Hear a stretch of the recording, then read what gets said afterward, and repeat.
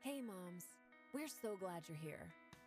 Today is your day, and we wanted you to know that we love you. You could have decided to stay home and relax, but you're here with us, and it means so much. Being a mom isn't easy. It can be fun and rewarding, but it can also be very challenging and stressful. And sometimes it's hard to know if you're getting it right. But you should know that being here today, it's an important part. In Proverbs, the Bible says, "Train up children in the way they should go, and when they are old, they will not depart from it." So you being here today, in the house of God, surrounded by friends, family, and even those visiting, is such an amazing example.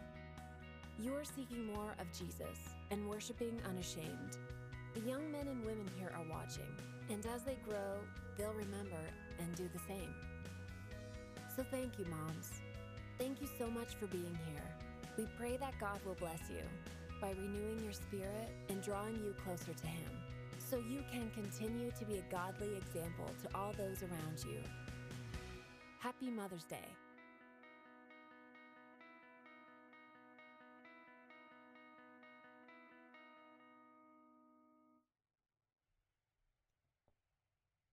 Good morning. Happy Mother's Day. Myself, like Pastor Michael, have had the opportunity to have more than just my mom, my mother-in-law pour into me as my moms, but also spiritual mothers in my life, and I'm so thankful for them. What a blessing. And now to see my wife as a mother, to see that example. I read a card in the Mother's Day card section that said something along the lines of, "This house is a mess, this house is chaotic, this house has toys, this house has food, this house has dishes all over. This house shows that there's a loving, kind mom that lives here." And it's true. When you see all of that, you know the kindness of a mom that goes and puts up with all of our shenanigans and all of our messes.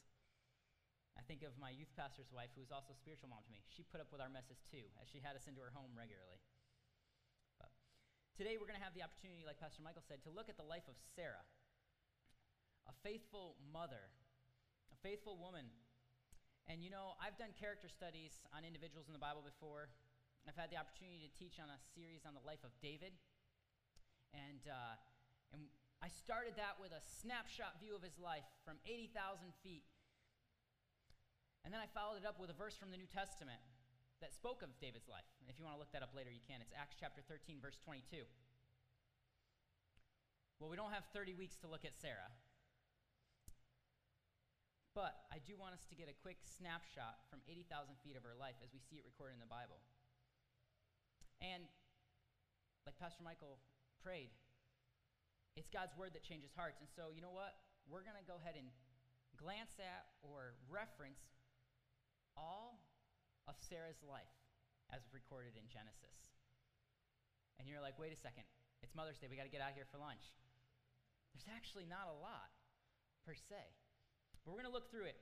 And I'm just going to work through. So if you've got your Bible, get ready to start flipping. We're going to go to Genesis chapter 11. And we're going to see in Genesis chapter 11 the first mention of Sarah. Now, you're going to see her name as Sarai, and you're going to see Abraham's name as Abram.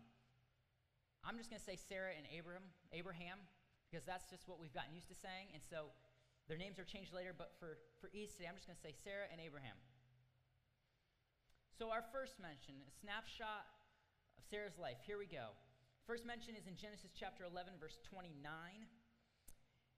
And we see that Abraham and Nahor took wives. The name of Abram's wife was Sarai. The name of Nahor's wife, Milcah, the daughter of Haran, the father of Milcah and Iscah. Now Sarah was barren. She had no child. The first thing mentioned is that she is Abraham's wife.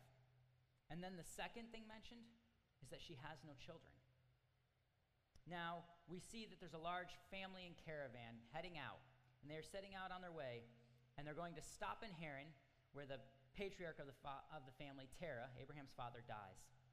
In the next chapter, we see Sarah's husband, Abraham, continues the journey for their family, as recorded in verses 1 through 9. And he is promised to be the father of a great nation. He's promised to be the father of a great nation. I will make you a great nation. I will bless you and make your name great, so that you will be a blessing. Now, it can be assumed, and it also says, I will bless those who bless you. And him who dishonors you I will curse, and in you all the families of the earth shall be blessed. Sarah is also part of this promise, because it's also through her. Then things start going downhill, it seems like, in Sarah's life. Because in chapter 12, there is a famine. In verse 10, we find that they're heading to Egypt because of this famine.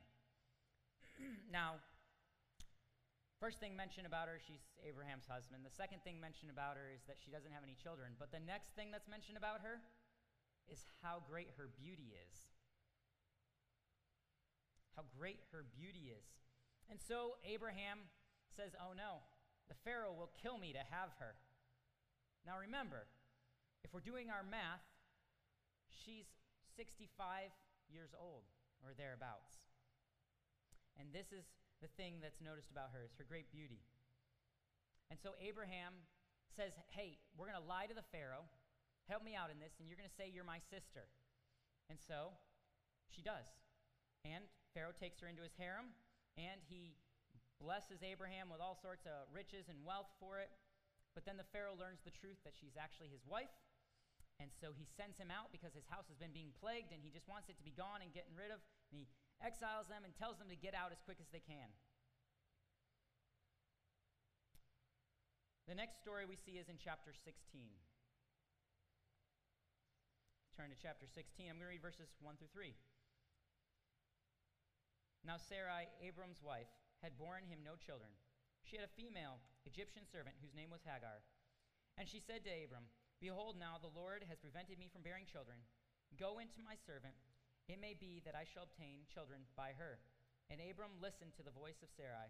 So after Abraham had lived 10 years in the land of Canaan, Sarai, Abram's wife, took Hagar the Egyptian, her servant, and gave her to Abram, her husband, as a wife.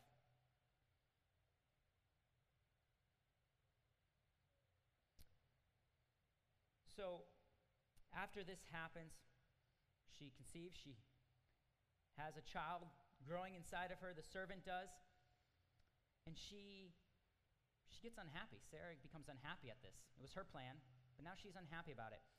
And she asks Abraham, about it, and she tells him about it and airs her frustrations, and Abraham allows her to do with the servant as she wishes, and so she is so harsh to her that the servant runs away. We read in the story that Hagar is found by the angel of the Lord and told to return and submit. The next story we learn of Sarai, or of Sarah, is in chapter 17. In chapter 17. Now you go, why do I keep going through this whole story? Well, it's the Word of God that we need to know, that we need to study. And I think it just gives us a good glimpse of what's going on in her life. But I'll tell you what, I'm glad my life's not recorded in the pages of Scripture. I'm glad that you don't have a day-by-day account of the actions I took. In chapter 17, verse 15, we see the announcement of the birth of her son. Her name changes here. God tells Abraham that she will have a son, and he laughs. She is 90 years old, after all. In a year, she will have Isaac. God even gives him the name. And then moving on to chapter 18, the Lord appears. There's 3 visitors. And we see that Abraham asks her to prepare food. He prepares food. They give it to the strangers, to the visitors, to the Lord. She and her husband prepare food. Sarah is asked about, and it's told that she is in the tent, so she's out of sight. And the Lord says that she will have a son. She will bear a son. Now she's 90 years old. And this time, she laughs. And it says that she laughs to herself.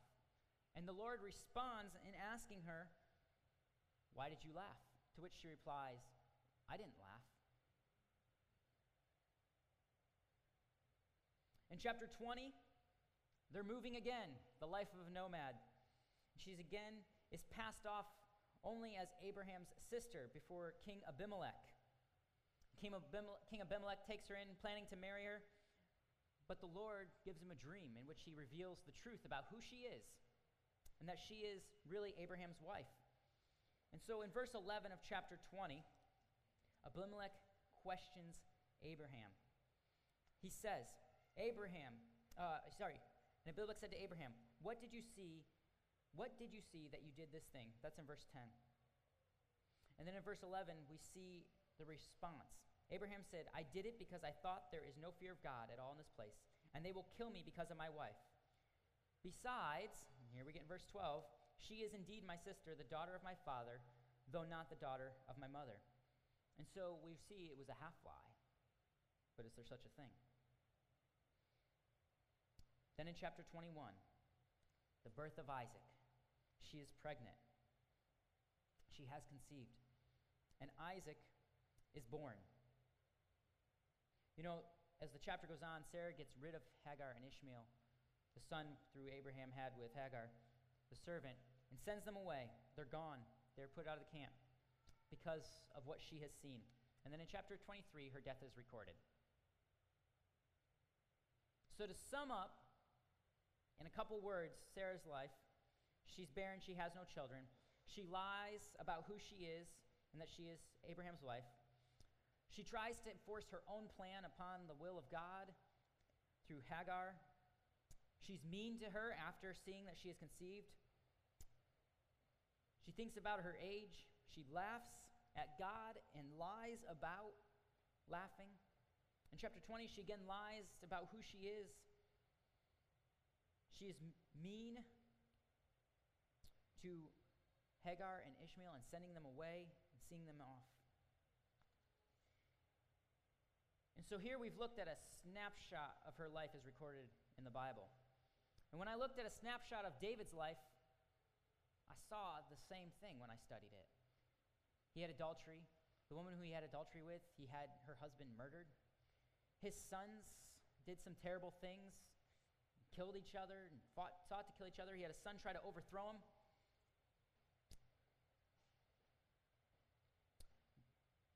So I want us to look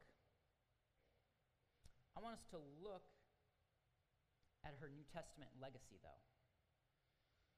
So the beginning statement was that Sarah was faithful and that she was a faithful mother. But let's take a moment to examine her New Testament legacy. But first, let's read Isaiah 51:2. It says, Look to Abraham your father and to Sarah who bore you. For he was but one when I called him, that I might bless him and multiply him. She is the mother of Israel. Abraham the father, Sarah the mother. The Israelite people are reminded of this by the prophet Isaiah, as we've just seen a couple weeks ago as we looked through Isaiah 51. But we see a different description in the New Testament than what we would expect. And so turn to Hebrews chapter 11. Hebrews chapter 11. And we're just going to look at one verse, verse 11 of Hebrews 11.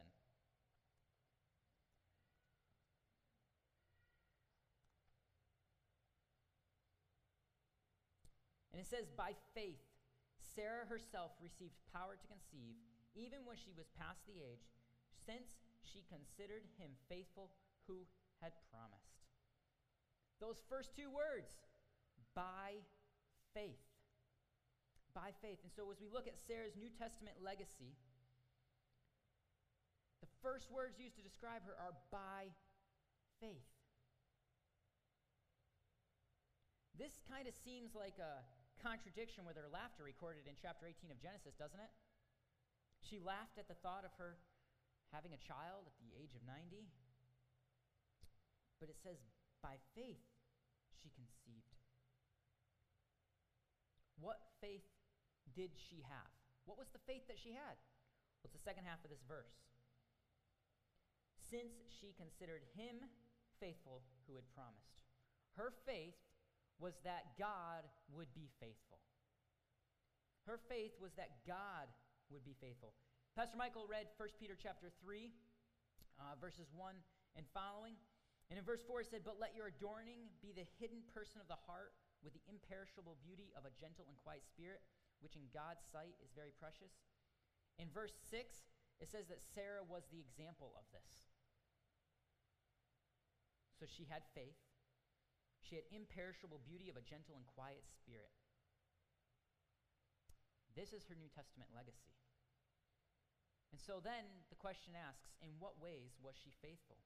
So I want us to look at a pattern of Sarah's life and see what we can learn from her example of faithfulness. First, she was faithful to her Lord. The Lord had a plan for her life, to move a lot, and a lot, and a lot. And what we don't see recorded is her grumbling or complaining about moving. What we don't see is her staying behind. What we see is her following on the course the Lord had from her. Now it says that they were from Ur, Chaldeans, a beautiful city, a great city, all the modern luxuries and amenities. And from then on, they set out. Sure, they end up in Haran for a little while, another city, but before long, they're on the move again. They just get to their place where they're supposed to be, and they're off to Egypt. They're not in Egypt for very long, and they're back up in Canaan. Not long there, and moving over here, and moving over there, and then there's the disagreement with Abraham and Lot, and they part ways, and they go again. The Lord had a plan for her life, and she listened to it. When God told them to move, she moved with. She obeyed. The life of a nomad, I can imagine, is hard, but yet she did it. She was faithful to her Lord. The Lord had a plan for her life. Are we faithful to the plan of God?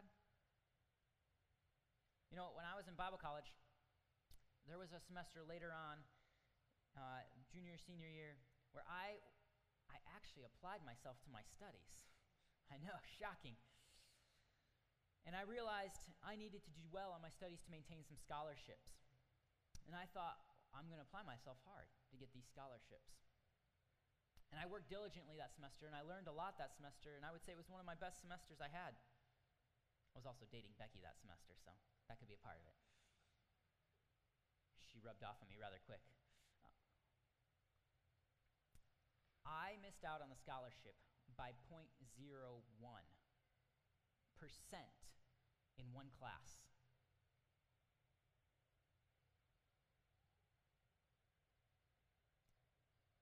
And I thought I had failed. I couldn't do it. I'm going to miss out on a scholarship. I'm going to not have the money to pay for my schooling. But that was my plan. God had a plan all along. He had generous believers through my church at college, through my church at home, who paid for my school financially, who supplied. I was doing it for the wrong reasons. I was doing it to try and make my own plan. If I had been faithful all along to do the things that God wanted, He was going to provide. I didn't need to get angry about missing out on that scholarship. He had a plan. Are we faithful to the plan of God? Do you seek God and His plan? Do you pray? Do you read the Bible? Do you meditate on it? Do you fast as we were challenged to do last Sunday? Sarah was faithful to the Lord. She was also faithful to her family, specifically in submitting to her husband. We see this again in 1 Peter chapter 3, but we also see it all along the way. Her example of being faithful to her family, she went along with the lie that Abraham was her brother. Now, while this was wrong, because it was a lie, I think it shows a habit of how she followed the leading of her husband. She also did it, I believe, to protect her family. She believed, as Abraham did, that he would be killed. And so she did it to protect her family. You know, even Hagar and having Abraham have a child with her was out of a desire to protect her family because she was trying to make the promise of God happen. But she went about it in the wrong way. But I think what we see is a desire to be faithful to her family. And then we see how she submitted to her husband, and it's recorded in the New Testament. Are we faithful to our families? And let me ask you this, is it misguided? Is it misguided? Is the best thing for our kids to make sure they get the best academic grades, to make sure they have the best coaches so they can get the scholarships to college? Are we faithful to our families? Is it misguided or is it biblical? Is it raising up a child in the way they should go? Is it teaching them the things of God? But we also see that she was faithful in believing in the faithfulness of the Lord. The moving, the protecting her family happened multiple times surrounding her doubting times. Her faithfulness was not ultimately of her own abilities, but because of God's. Do you believe in the faithfulness of God? Do you believe in the faithfulness of the Lord? And how is that evidenced in your life? Is it evidenced through your words? Is it evidenced through your actions? Or is it something that you just think of on Sunday morning? Do you actually believe in the faithfulness of the Lord, as Sarah did? So we've seen the overview, the New Testament legacy, and the examples of faithfulness from Sarah's life. And I'm drawn to one major thing as I study her life. Just as I have been when I've done character studies on David or Abraham or Joshua, they all come up short. They all come up so short of what we would think. And again, you say to yourself, I'm glad my life isn't in the pages of Scripture, but theirs is, and it keeps coming up short. They're the examples we're to be following. But as David's life is recorded as a man after God's own heart, as Sarah is recorded as by faith she conceived and that she believed in the faithfulness of God, that's her legacy. They all point to one thing. They all point to one thing.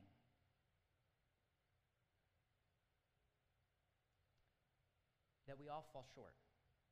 We all fall short. You know, I want us to look at Ephesians chapter 2. So if you turn there, Ephesians chapter 2. We're going to read verses 1 through 9 and then look at it briefly. As I study all these characters, I see that them living under the law showed how flawed they were, and that it all points to one thing, their need for a Savior. As we move into Ephesians chapter 2 from the first chapter, we see here Paul is speaking about what God has done directly for us as believers, as individuals. And he says this in verse 1 and following, and I'll read through. And you were dead in the trespasses and sins in which you once walked, following the course of this world, following the prince of the power of the air, the spirit that is now at work in the sons of disobedience, among whom we all once lived in the passions of our flesh, carrying out the desires of the body and the mind, and were by nature children of wrath, like the rest of mankind. But God, circle that, highlight it, underline it. But God, being rich in mercy, because of the great love which he loved us, even when we were dead in our trespasses, made us alive together with Christ. By grace you have been saved, and raised us up with him and seated us with him in the heavenly places in Christ Jesus, so that in the coming ages he might show the immeasurable riches of his grace and kindness toward us in Christ Jesus. For by grace you have been saved through faith, and this is not your own doing, it is the gift of God, not a result of works, so that no one may boast. We see in the first couple of verses that apart from God, we are spiritually dead. Our plan is going to fail. Just like Sarah, when she deviated off God's will, her plan failed, caused frustration, disappointment, heartache. We see that we are dead. But we also in verse 2 see that, and when she once walked following the course of this world, following the prince of the power of the air. You know, this is why we need the armor of God that Paul writes about towards the end of the book, that Pastor Michael had us read last week. Because we fight not against flesh and blood, but against principalities. We were following that prince of the power of the air. We were disobedient to the commands of God. But we get to verse 4 and it says, but God, being rich in mercy, because of his great love with which he loved us. God's character, one of mercy, kindness, grace, love. Because of all that, he performed the greatest act of love, so that in the coming ages he might show the immeasurable riches of his grace and kindness toward us in Christ Jesus. It says in verse 7 that we are grace and kindness toward us in Christ Jesus, in verse 6, and raised up with him and seated us with him in the heavenly places in Christ Jesus. We are co-heirs with Christ because of the act of love that God did. And then we get to salvation. Salvation in verses 8 and 9. And what is salvation? For by grace you have been saved through faith. And this is not your own doing, it is the gift of God. What is the gift of God? The gift of God is that he sent his perfect Son, Jesus Christ, to this earth. He lived a perfect life, and yet he was crucified. He was beaten, he was killed, he was buried for our sins, for the sins of the world, for my sins. Just as Isaiah keeps pointing forward to that servant. As we get to here where Paul's writing Ephesians, he has sent his son to die on the cross for our sins. And he rose again 3 days later, conquering death. For by grace you have been saved through faith. And this is not your own doing, it is the gift of God. It's by grace, it's not of our own doing. And why is that? So that we can't claim it ourselves. We can't say, my plan worked. Sarah can't say, my plan worked. Ishmael is the father of the nation that God was prophesying about. God was promising that all nations would be blessed from. My plan worked. No, it's not our plan. It's only for his glory that he saves us. It's so that no one can boast. It's that free gift. You know, in this passage, it does not tell us as readers to do anything. It doesn't tell us to do anything. It only states what God has done through the work of his son Christ. And as I look at the life of Sarah, as I look at her faithfulness, as I read her biography as recorded in scriptures, I see that her faithfulness is because of God. When she allowed him to work in her life, and she had the faith that he was a faithful God. So as we wrap up here, I have some questions that we ask ourselves. First, have you ever read the story of Sarah? Sit down and read it right through, from Genesis 11 right through to Genesis 23. Think it through from her perspective. What was going on in her mind? But here's some questions to ask yourself. Have you placed your faith in the faithfulness of the one who created all things? As we read in Ephesians 2, as we look at Romans 3:23, for we've all sinned and we deserve death because of that sin, but we have a way through salvation. And Paul records that here in Ephesians 2. Sarah had placed her faith in the one who was faithful. Have you placed your faith in the faithfulness of the one who created all things? Next, does God's gift of salvation humble you? As I look at the life of these Old Testament characters who in the New Testament we see are people after God's own heart who have faith, as we read through Hebrews 11 and it just continually goes on, by faith this person, by faith that person, by faith Abraham, by faith Sarah conceived, since she considered him faithful who had promised. The salvation that they had is the same salvation God offers me. Does God's gift of salvation humble you? We know our own heart, even if it's not written out in Scripture. And we know we didn't earn it. We know our own heart, and we know that we don't deserve to keep it on our own merit. We know we continually fail. But what will our legacy be? Will it be one who placed our faith in a faithful God, or one who tried to do it on our own, in our own way? Last, how are you relying on the Lord to live a faithful life? Are you seeking God and his plan? How are you reading through Scripture? How are you praying and meditating on it? The video that we watched talked about the example that mothers and women have just by being here on a Sunday morning. Is being here a priority?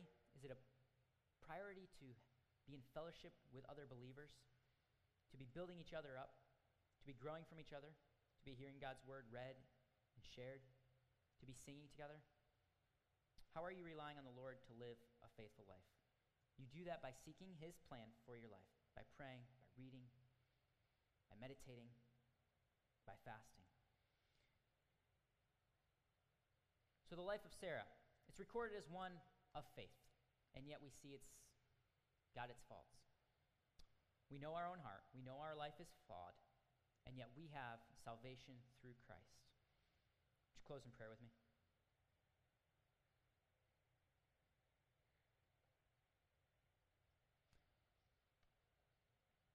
God, thank you so much for your word. Thank you for examples that we see in Scripture. As we think through the life of Sarah, Lord, we thank you for your recording of her faults as a way to teach us that we all fail, Lord. Thank you for recording in Scripture that she had faith, that you are faithful, and that you recognize her for her faith. You recognize her as a godly woman, as a godly wife. Lord, I pray that we would recognize that it is not of our own doing, but of yours that we can live faithful lives. Lord, I pray that we would seek to rely on you, to honor and glorify you with our lives. Lord, I pray for the mothers here. I pray for the fathers here. I pray for all those that are here, that they would be examples to those that are around them, to those that are watching them this morning, watching them through the week, that they would lead lives that exemplify someone who has faith in a faithful God. Lord, I pray that you would grow our understanding of who you are and what you have done for us, and that we would stop relying on our own merits and our own actions and turn to you. I pray that you would bless the time as we spend this afternoon with our mothers and our families, that you would make it an encouragement.